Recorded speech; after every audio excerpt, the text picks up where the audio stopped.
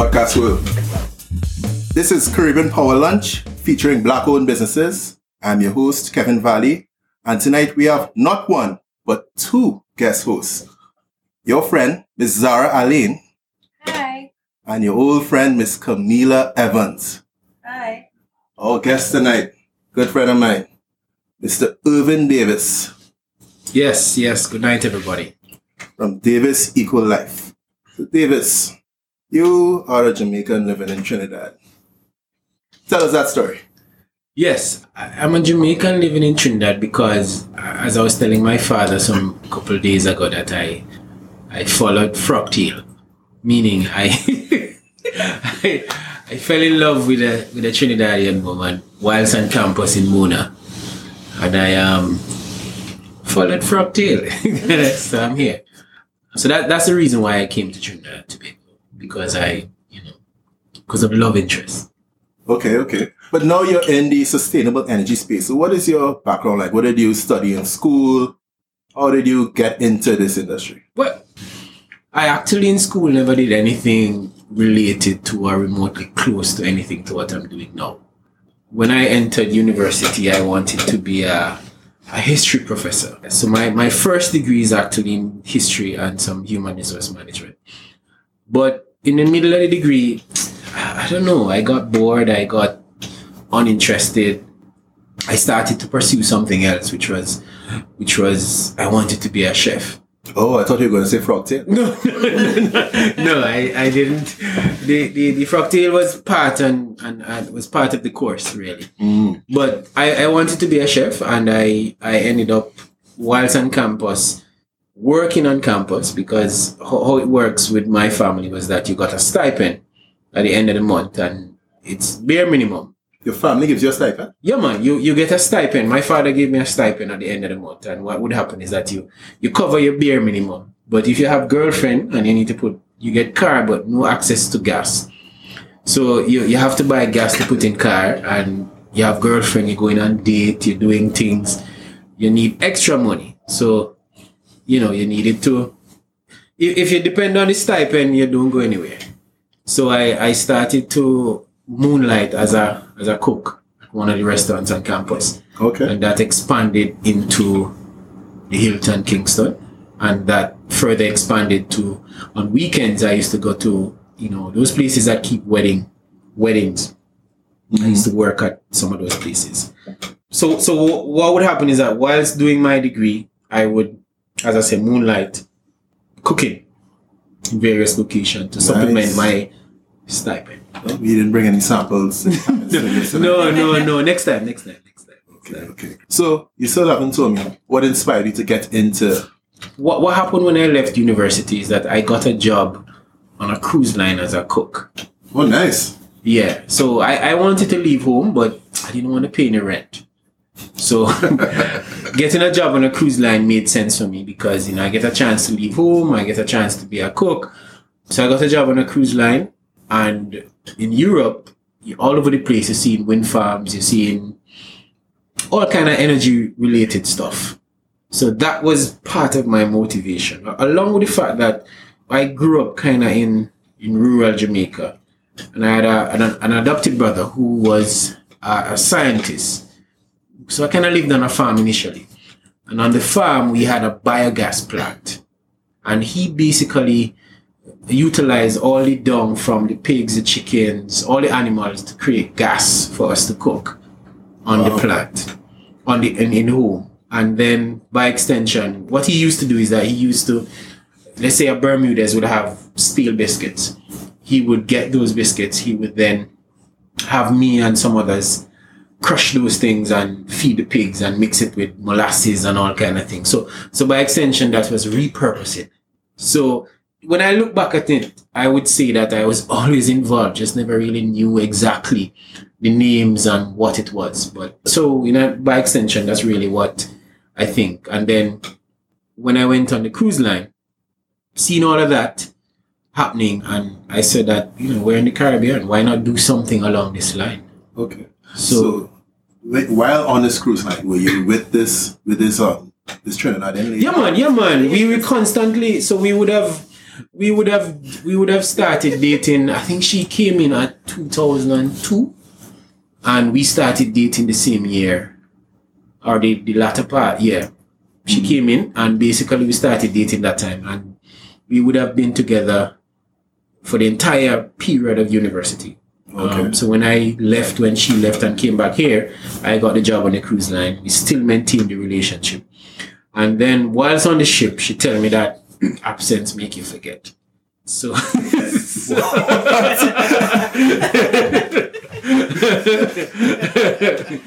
I thought it made your heart fonder, but with her, she said it make you forget. So I need to decide what I'm doing.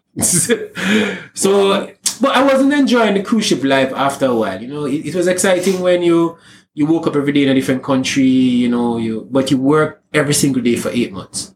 It was really good from an experience standpoint. But after a while, doing a history degree, you felt like you were in slavery. Because it's every single day, 9 to... There's no day off. You get 3 times in between and you can do stuff, but having to go to work every day was a... What year was this? This was in 2006. I finished university in 2005, May. And in August 2005, I got a job on the cruise line, and then I stayed for a contract. A contract is 8 months, and I stayed for full contract and half of a contract. Then I resigned and came here. The latter part, I think it's November the 8th, 2006, which was a Wednesday. Oh, wow. November the 8th is my birthday, actually. That's nice, man. That's a good way to start something. Yeah, so the 8th of November last month was made 11 years since I've been here. So when you came here, did you know what you were going to do? No, actually, no, you know, I came here like everybody else. Because I came here, again, my purpose was for Fractale. Right. Yeah. So, following well. Yeah. So what my first job when I came here, I worked in doing stuff that I was doing. So I think I got a job with Boss Burgers as their quality control manager. I probably know you from there because I used to go Boss Burgers all the time. Which branch? I would go on Park Street. You're probably in the east. No, I actually was at Park Street for a while, and then I used to run the branch in St. James. Oh, yeah? Yeah, I was a manager for the branch in St. James. I left that job because the manager felt like, the owner of the business felt like he was paying me too much. But coming from the east, and you know, when you work in these establishments, what happens is that you have to do everything. So I felt like at the time he was underpaying me, but then he felt he was paying me too much if you compare to what he was paying others. And he said he was reducing my salary, so I left. I then got a job with Algeco at the time, who's now Pan American Life, as an insurance agent. And that was short-lived. I then started using what seemed to have been my talent, which was the gift of gab. It may not see it now, but yeah, at the time that was good, man. that was it then. So I started selling cars. What it was that we used to sell cars for Lifestyle Motors right on the highway with a guy called Stanley. That was good until I left in 2009. I remember 2009 because I got married in 2008, went on the honeymoon in 2009. I remember it because Fionn had heavy T-bumper at the time. And were you using that to your advantage? No. It was. I remember it because I didn't spend Carnival here. We went to Jamaica, and when I came back, I haven't worked for anybody per se since 2009. Okay. So since 2009, I've been self-employed and employing. So 2009 is when you founded Davis. Yeah. So we started in 2009. Actually, we registered the company as it's called Dome Builders. So the vision behind our business was really to be able to build eco-communities. Communities? Yeah. So what we wanted to do was to build eco-communities. Communities that are fully self-sufficient, that's fully off the grid, and communities that could withstand hurricanes. Right. Like for instance, you'd have seen in Dominica, for instance, where entire communities are just gone. The country. That was horrible. Yeah. So we wanted to do, and so the company's name was Dome Builders. And the intention was to source international funding and, you know, launch and develop it along that line. We actually had a MOU with E-Tech at the time. Oh, yeah? Yeah. We had a MOU with E-Tech, and the MOU really was for them to facilitate out of Tamina. And I'll come back to Tamina because we look like we're ready to be at Tamina. So the MOU was to facilitate us being at Tamina, but in 2010, when the government changed, I met with at the time it was the Minister of Industry at the time. I think it was Stephen Cadiz. Okay, Minister of Trade. Yes, Minister of Trade, because E-Tech fell under his purview. Okay. So both myself and the Business Development Manager and the VP of E-Tech met with him. Actually, his first question, funny enough, was, what are you doing here? What are you doing? And you told him, have you taken Yeah, I told him, my training wife here. Because she was in the midst. She was part of the business at the time. Oh, okay. Yeah. What role did she play in the business? Like how most startup is friends and family. So she's a director. She's involved. Her background was really in graphic design and oh, nice. So she designed our logo, and so she was very, very involved at the time. That's good. And then she actually subsequently went off to do a interior design degree, which was again in keeping with what we wanted to do for eco buildings. So what's the vision for Davis Eco Life? What are you trying to accomplish? Interestingly, the vision has always been to do eco-related development and communities. We had to pause that for a while, and we kind of took the low-hanging fruit in the industry.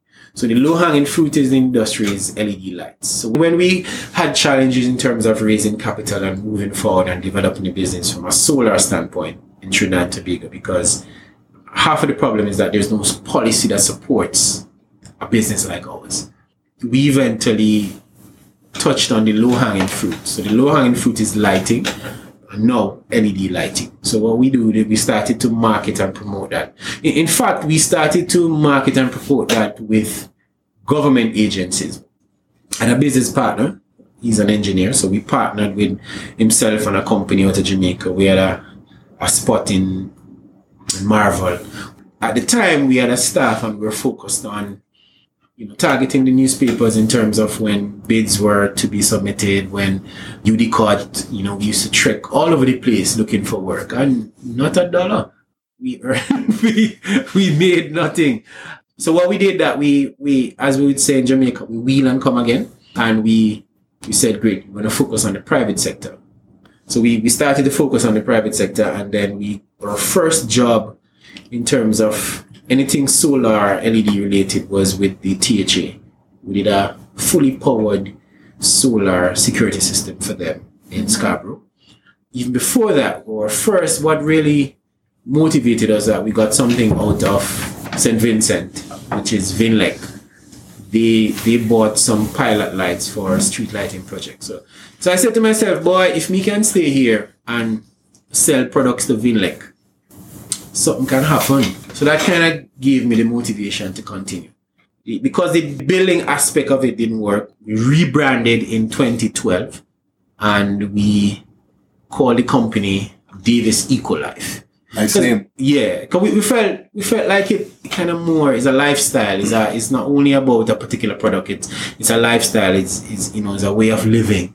So we said let's do that, and we started promoting that. And our first client locally then was Nestle Trinidad.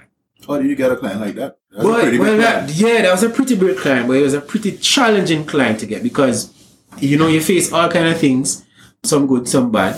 We waited about, after submitting on site visits, and I still have some shoes at the time because I was on foot patrol, that we walked down and those have holes in them, where it took us about 3 months to get onto the system. These corporate clients is that you have to be on the system for you then to be considered.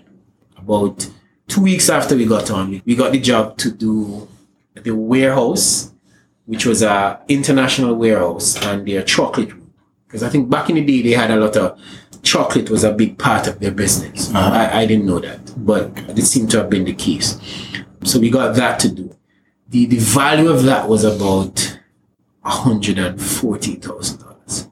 TT? Yes. That's about 20,000 US? Yeah. But the funny thing about that is that they don't give a deposit. So you can imagine you get your first contract. You don't know how you're going to fund the contract. And, you know, you need to do this job to make an impression. So that in itself was a challenge. So even after getting the job, you needed to find money to do the job. Friends and associates jump in and we were able to do the job. And subsequently, we got additional jobs out of Nestle. So we were there for a while. Back in those days when you just started, not a lot of people were inclined. You know, LEDs was a new thing. It was very expensive. You had to sell it on the long-term basis where it lower your operational costs, the maintenance aspect of it, the corporate social responsibility aspect of it.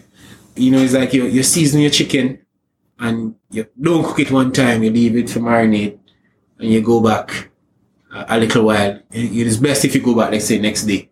And in this case is 3 months. but that's how it used to be. That's not the case now. It's an easier sell. Lots more companies are more inclined, but particularly the international companies are more inclined. The international companies? Yeah, man. The companies that are... Multinationals. Yeah, they are more inclined. Because they seem to have a health and safety policy that's very robust. And B, they seem to take complaints from their staff in terms of just general... Because lighting improves your production. How does lighting improve your production? Let's look at it like this. If it is that you're in an environment that you feel good about yourself, you're excited to be at work, your production levels would be higher. If it is that you're at work and you're feeling drained, then you're not going to produce as much. So, you know, lighting improves the way how you feel, the way how your production is. So it actually changes the quality of the workspace. Yes, it changes the quality of the workspace as a result. So these companies, for them, remember the rest of the world have been going this way before Trinidad and Tobago, because in Trinidad and Tobago, because of the cost of energy here, which is the cheapest in the Western Hemisphere, there's no real motivation to go to renewables or energy efficiency. But for international companies, they understood this. Right, it's already part of their exactly, what they're doing everywhere else. Yes. So then, when you decided to start a renewable energy company in Trinidad, people say that you were mad? You were very skeptical because, firstly, we had to overcome several challenges because you're selling something. I remember I had a meeting with a gentleman and he said to me, I don't remember what we're trying to get the funding for at the time. And he said, well, Trinidad and Tobago is, and his words exactly, is an oil and gas country. We don't need for all of this renewable energy and all the things that you're trying to promote. And the kind of money you're looking for, somebody else your friends and family can provide that. It really was an uphill climb. Really and truly, because at the time, back in 2012, 2010, you know, people weren't very interested. And at the time, oil and gas was king. And, you know, the country's making money from what they know how to make money from. Right. So people were less inclined to want to go that way. But some companies took a chance with us. That's good. What were some of the challenges you had as a Jamaican in Trinidad dealing with regulators and, you know, getting your stuff off of the ports and all those? What were some of those challenges that probably would lend some value to someone else? Yeah. The main problem I face is the fact that there's no policy that regulates this particular industry. In fact, I don't even know if it's seen. They talk about, okay, there is escrow companies and there's this, whoever's supposed to oversee, and you get 150% wear and tear allowance, and all of that nice stuff. But if you see anybody who has gotten that, I want to meet them.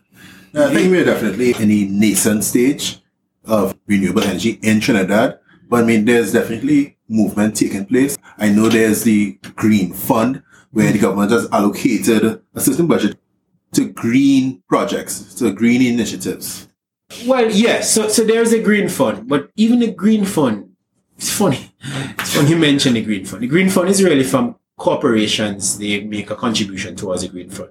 And for a while, it has been sitting dormant. So the Green Fund is really there for access for individuals who have community-based projects and, you know, along the line of energy efficiency and but community-related stuff are supposed to be undertaking projects. But it's still very difficult to access these funds. The fact that you have a policy that you really, I'll give you an example.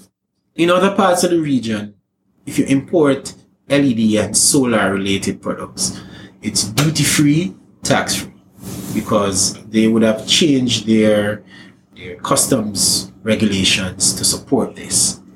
In Trinidad and Tobago, it is not.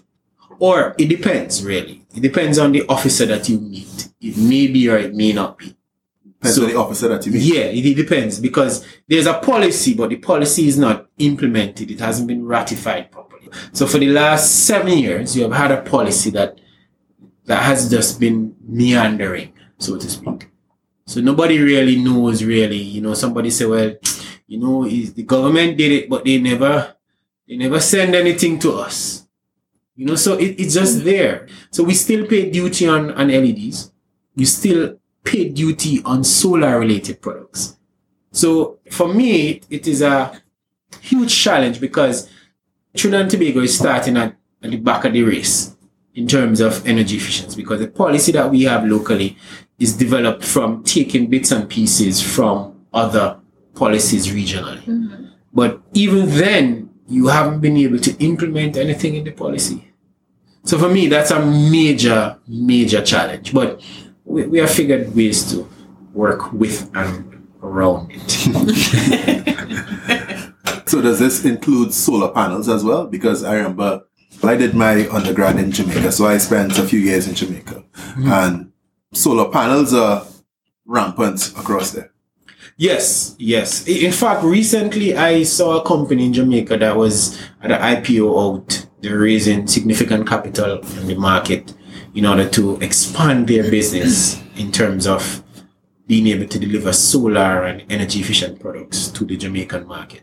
So as I'm saying, in these places, the cost of energy, when you're talking about a situation where Trinidad and Tobago pays about 9 cents TT per kilowatt hours, and the rest of the region pay anywhere between 26 cents, 35 cents, 40 cents US per kilowatt hours, then you see where the motivation is for this. And from an investment standpoint, people are going to be more inclined to want to go that way because it's way more attractive. Where we're hearing that next year, the cost of energy will change. I'm actually looking forward to that. I think the last time it had changed was in 2006 or something like that, or 2007, where it hadn't changed for about 16 years prior to that. So I think now, given the varying deficits from a subsidy standpoint and the present state of the economy, then I think really and truly they have no other choice but to really. So I'm actually looking forward to that, because some policy would have to change, and then the country would be more inclined to want to go that way, because it affects. You see, as long as it affects your pocket, then people are going to be more inclined to want to make a switch from household to commercial clients, just a general man on the street. So then, how come you haven't transitioned to the Jamaica market, which seems to be a lot more viable than here? Well, again, we go back to Fructail. Wow. It all comes back.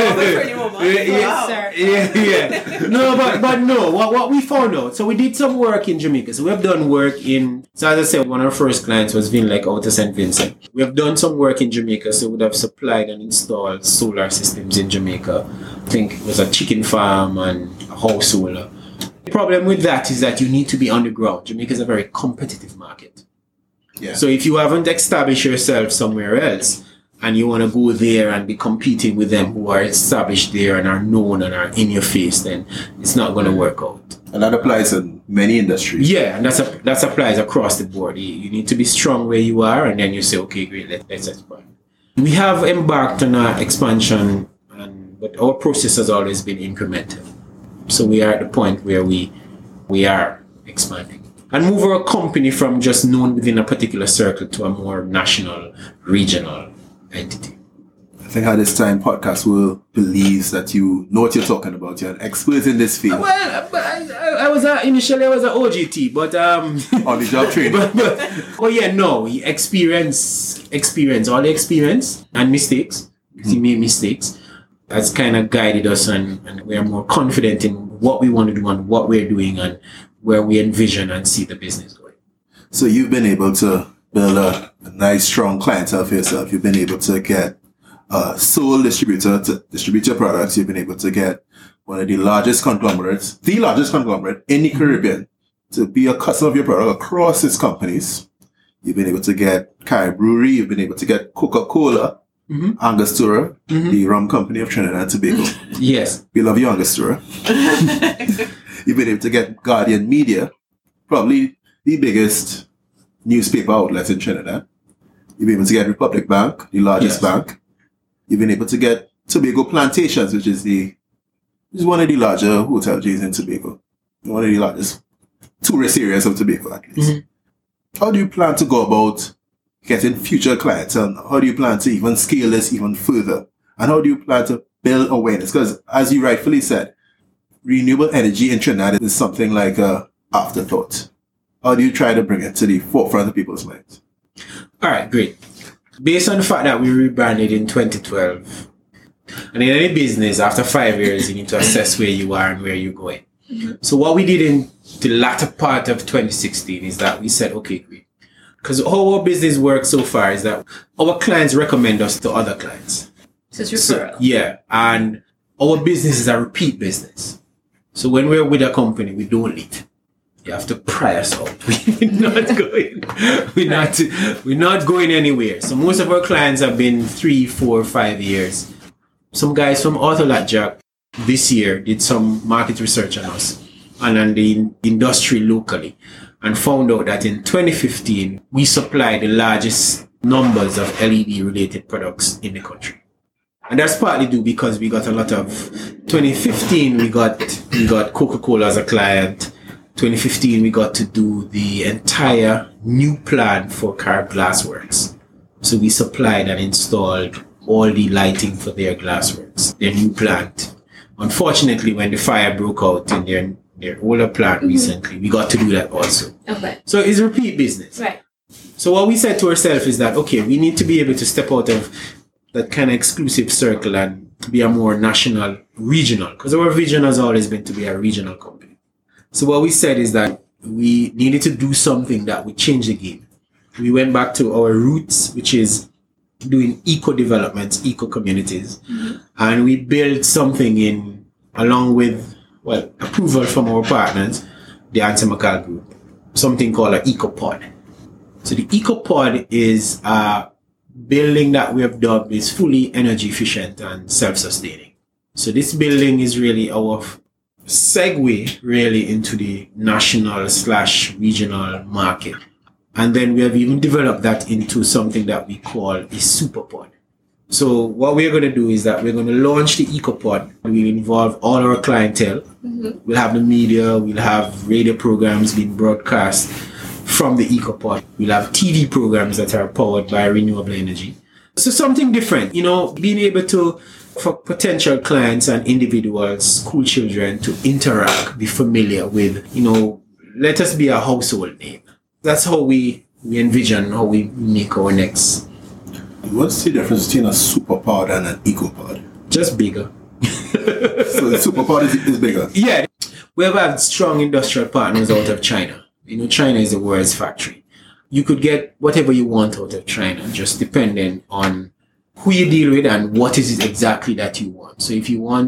So what we have done, given the fact that our business prides itself on repeat business. So we want our products to be as reliable as possible. Cost effective and reliable. It's kind of hard to do, but we've managed to do that. The best in terms of quality, in terms of components, we choose and then we make a product that's exclusively ours. So you may see a product that looks similar, but if you break it down, then the components are different. So it has that eco-life. Yeah, it has that eco-life. Now you have a lot of local players in the industry, but they distribute products for other companies. We don't do that. So you guys make your own stuff? Yeah, we make our own stuff. And so with that experience, the intention is that we want to be able to assemble these products locally. So that would be done from the superpod. And the superpod would be, again, a fully off-the-grid production assembling point for LED products. Tell me something, Irvin. I want to construct a 4 townhouse complex. how long would it take for me to have that fitted as a super pod versus the year to 18 months that a normal general contractor would take to build my house? All right, great. We could get that to you within 2 months. Seriously? So that's about 800 square feet, fully off the grid. When we are finished with it, you move in. In fact, we could even outfit it for you. EcoPod offers you energy efficient lighting, full 10 kilowatt or 7 kilowatt system to power it. AC is included in the pod. A clean, modern finish. And also, it's basically equipped. So all you need to do is to roll up with your suitcase. Oh, you're taking out your checkbook, sir? That's what I'm doing. I'm about to fire my contractor. Yeah. So within 2 months, we can deliver that to you. For a super structure, it will take about 4 months, 4 to 5 months. What we offer you is a kind of turnkey solution. So, cost. Well, an EcoPod now roughly is about 800 square foot. If it's commercial, meaning that you're using it for office space or along that line, then it's about $600,000. TTs. Yeah, TT. So less than 100,000 US. Yes. If it's for a home, which is a 2-bedroom home, we're talking about $680,000. And these can be constructed anywhere? Yeah, great. All you need is land. So you have a piece of land anywhere, we come and we sign on the dotted line and we start. Podcast world, this is almost too good to be true. Yes. During the carnival season or just a little bit after, we will launch that officially. Just remember the people they spoke to early. So. But how sustainable are the structures? The structures are pretty sustainable because already they have been approved by HDC. And also too, the materials that we use are sustainable and also fire retardant. God forbid it will burn, but slowly. So hopefully the fire truck would be there in time. So the reason the whole country is not gravitating towards this is just because they don't know?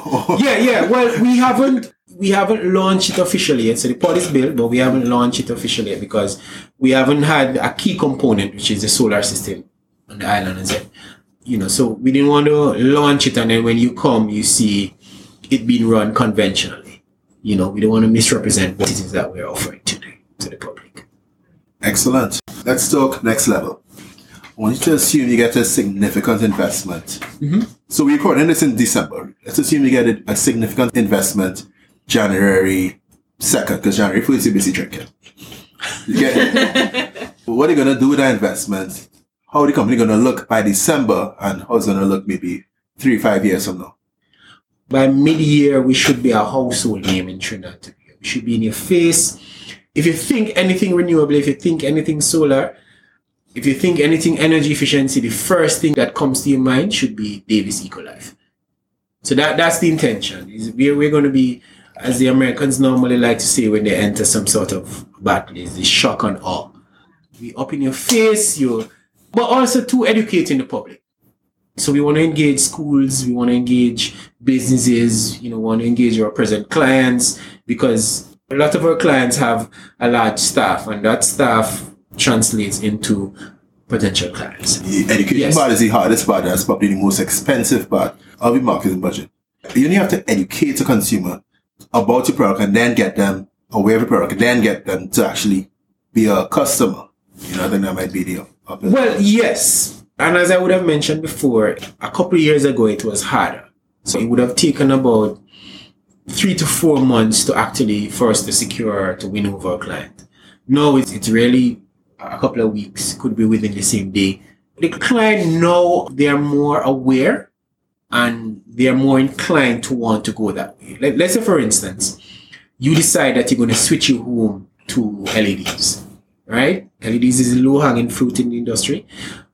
If, for instance, you switch your entire home to LEDs, you would be saving at the end of that month between 20 to 30% on your utility bill. Okay. So when you start to have that discussion with a client, and two, fortunately within your tax, you are able to write off some of that cost when you file your income tax. That's even more saving. Yeah, so that's even more saving. So it's not as hard as it was a couple of years ago. And what the EcoPod is really supposed to be doing is that you're now able to touch and feel.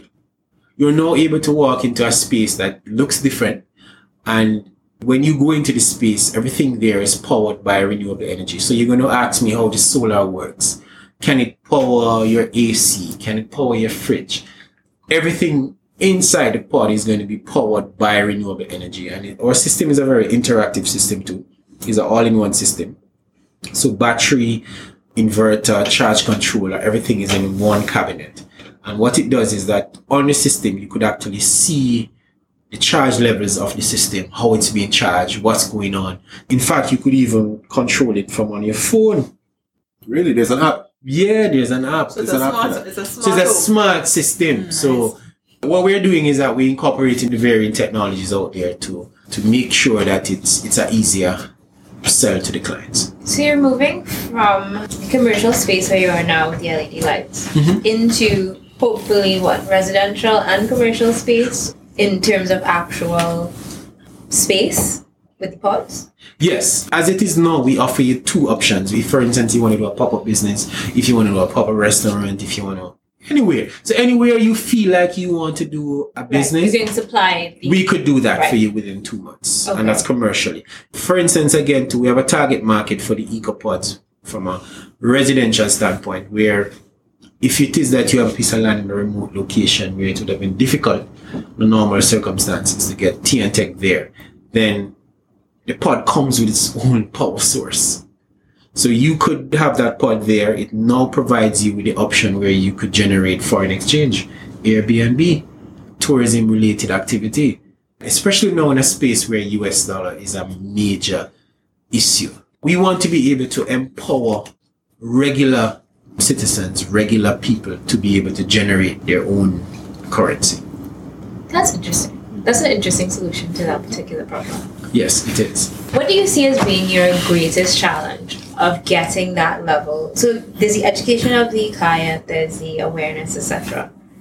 Is that the biggest obstacle? Is policy the biggest obstacle? How are you going to make that leap?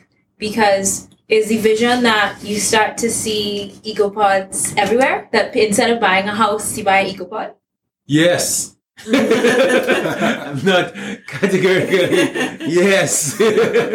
no, but really and truly, it can be a mix. So even if you want to go with your traditional home, we could supply with the energy to power that home. Right. So it's also to figure out how to incorporate more renewable energy into a sustainable way of living. Yeah, it's about changing your lifestyle. It's about being more conscious about your environment. Because global warming is real, you know. It's not a myth.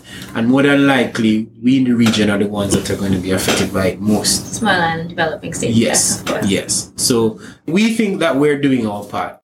We also have the vision where we would like to be able to be a energy provider.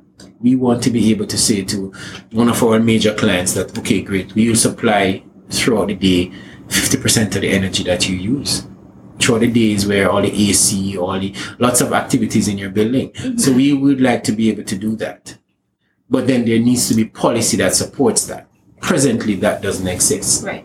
You know, net metering, grid tie, all of that needs to be regulated properly so that, let's say, for instance, you buy an EcoPod from us. The EcoPod comes with 10 kilowatts of power, and in some cases 7. You rarely use 5. If you have a policy around renewable energy, you know, as a owner of an EcoPod, you could tie that into your national grid. Right. And you sell it back to, and that's happening regionally. That's happening in other jurisdictions. So you now have the ability to, instead of TNTech selling you a bill, they send you a check. Right. and that sounds fantastic. But so what gets us there? So how do we close that gap? And then are there regional players who are doing it correctly, who you can look to? For that example? Yes. As I would have mentioned to you before, too, is that the policy, because Trinidad and Tobago kind of, you know, the oil and gas is a mainstay. And it's funny too, because when we started, the gas aspect of it, there was a shortfall of about 15%. And presently, the shortfall is about 20%. So it's growing. And how we envision it is that really and truly what you should be doing is use more renewable energy and energy efficiency related. Do more of that. And then use the gas to generate the heavy industry and sell those products where you could earn foreign exchange. So if you develop a policy that's strong, that supports renewable energy, You'll have regular householders who don't need tea and tech. You need to be able to empower householders to generate their own power. Empower them to be more energy efficient. That comes with awareness, that comes with education. But I think from a policy standpoint, the government needs to play a stronger role in terms of regulating that industry. I see it as something that's important and something that we have been falling behind in, and we need to step up. That would be, of course, in partnership with like the larger private sector players who are seeing the impact on their own bottom line. Yes, they are. I want to take a step back, actually.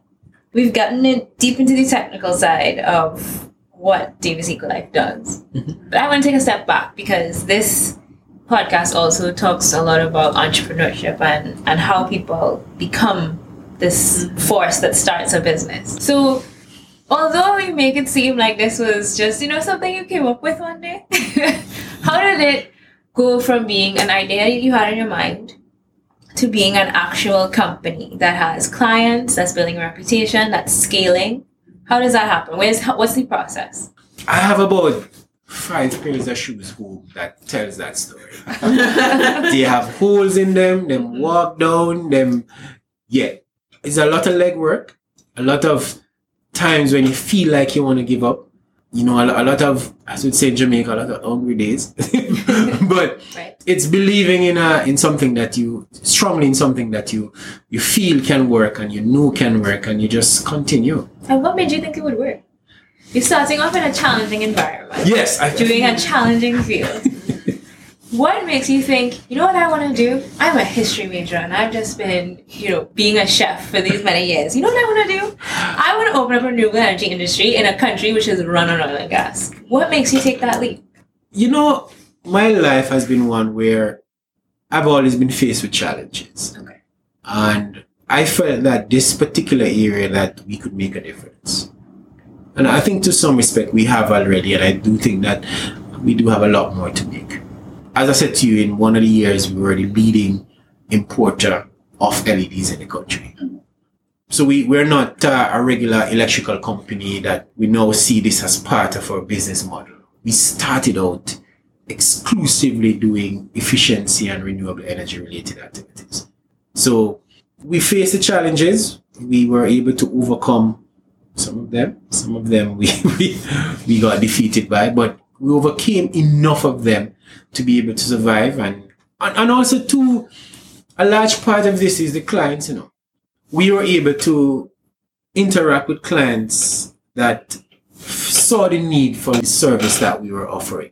We were able to offer them a product and also offer them a service that stood the time. As I would have said to you, I worked on a cruise line. So, but really and truly, my background, I kind of feel I worked in the tourism industry. So my thing is service, which is why repeat business is a major aspect of what we do. Clients recommend us to other clients. So when we deal with a client, when we do business with a client must be happy, we must be happy. If it is that they have a problem, they need to call us. Just like how if you have a ghost in your house, you call Ghostbusters. Fair. I do that all the time. Who else you gonna call? Yeah, you call Davis Ecolife. I remember one of the larger ones when we're doing, for instance, the Carb Glasswork building. The CEOs or the directors of the group. Because we beat out, for instance, we were able to win these jobs over, let's say, their own internal electrical companies. So when that happened, they said, okay, who are these guys? Davis Ecolife. Who is he? We don't know them. But when we sent in the recommendations, the customer references, and they call the customers, they call us after. Mr. Davis, could you come in? So I think that in itself speaks for itself. We are a client-oriented company. And your clients then build your reputation. Yeah, it's our clients. It's our clients who support us, and we have to give thanks to them, because if it wasn't for them, we wouldn't dare. What would you consider to be what would you consider to be your greatest inspiration in what you do? What makes you get up out of bed every morning? We get a sense of joy from being able to, let's for instance, we have a client who they have a major audit coming up tomorrow. And when we go in and do what we need to do, they pass that audit with flying colors. And they call us back and say, Mr. Davis, thank you, sir. That's a sense of pride, of joy. Of it. It tells us that, look, we made a difference. So all those things come. And we kind of believe that we're still flying that flag of efficiency and renewable energy. I wouldn't say exclusive because you have other players, but we are one of the players in that industry that would make a difference. Inevitably, we will. Would you consider yourself a game changer? I think to a certain extent, yes. The guys from Ortholabtrack who did that marketing research thing on us, I think they referred to us as... First movers. Yeah, they referred to us as pioneers. And as a history guy, I'm excited about that.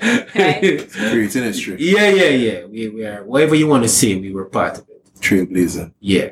In terms of practical tips for our listeners out there, this is kind of twofold. So our listeners out there who want to reduce their carbon footprint and be more energy efficient in how they operate. I think we would have mentioned before low-hanging fruits. But even before we get to low-hanging fruit, is awareness, is education, is being able to know that, okay, great, if you don't need a light, turn it off. And we offer you lights that are censored. You leave the room and the light automatically goes off. But the low-hanging fruit, really and truly a simple switch from your 100-watt fixtures, your 23-watt fixtures to a 7 and a 12-watt fixture would mean that you save significantly because LEDs use 60 to 80% less energy than your conventional fixtures. So if it is that you are a residential and even commercial clients, the only thing with commercial is that a lot of their energy usage comes from the AC aspect of their operations. So again, you're going to use sensors, you're going to use smart system, you're going to use building control systems that would be able to manage all of that. But from a regular householder, a simple switch. Even before you make the switch, just even remember it. But if you can't remember, we will give you motion activated lights. So those lights, you're not there, they're off. How does podcast will find you? So we're located in Grand Bazaar at the moment, which is where the EcoPod is located. So that's our base for now. Until that later part, we should move to our EcoPod or a SuperPod, which would be our assembly line operation for energy efficiency and renewable energy products. Okay. What about the listeners from outside of Trinidad? Oh, great. So they could check out our website, davisecolife.com. You could send us an email directly there. We have a Facebook page that you could contact us the same way, Davis Ecolife at facebook.com. And also a regular phone call, 325-6424. You could get us. All right. Yeah. So we might have some ladies calling you who may not really want any renewable energy. Or renewable energy. It's okay. You know, the gift of God, they'll eventually purchase some lights. So Yeah, exactly. Yeah. So that's good. Okay, great. So if I am a young graduate coming out of one of these alternative energy programs, there's some new programs at Ortholabtrack in Trinidad and also in regionally for alternative energy engineering, etc.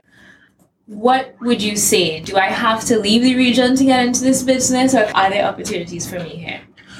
Great. So the region for me is a emerging market. There's so much to do. The region spends as much as $2 billion on energy-related generation, on oil and gas and energy-related activity. The fact is we still need a lot of conversion. There are a lot of countries, a lot of places that you still need to do, you switch over. So there are several avenues for you to find opportunities. Not only find, but create your own. So the opportunities are there. You just need to embrace, be open-minded, work with established companies. But there are several opportunities that you could explore. Right. There you have it, Podcast World. Thank you very much to Mr. Irvin Davis, Mr. Davis Ecolife. Great. It was a pleasure. I really appreciate it. Sarah, Camila, thank you very much, ladies. Thank you. Pleasure. Podcast World, we are out.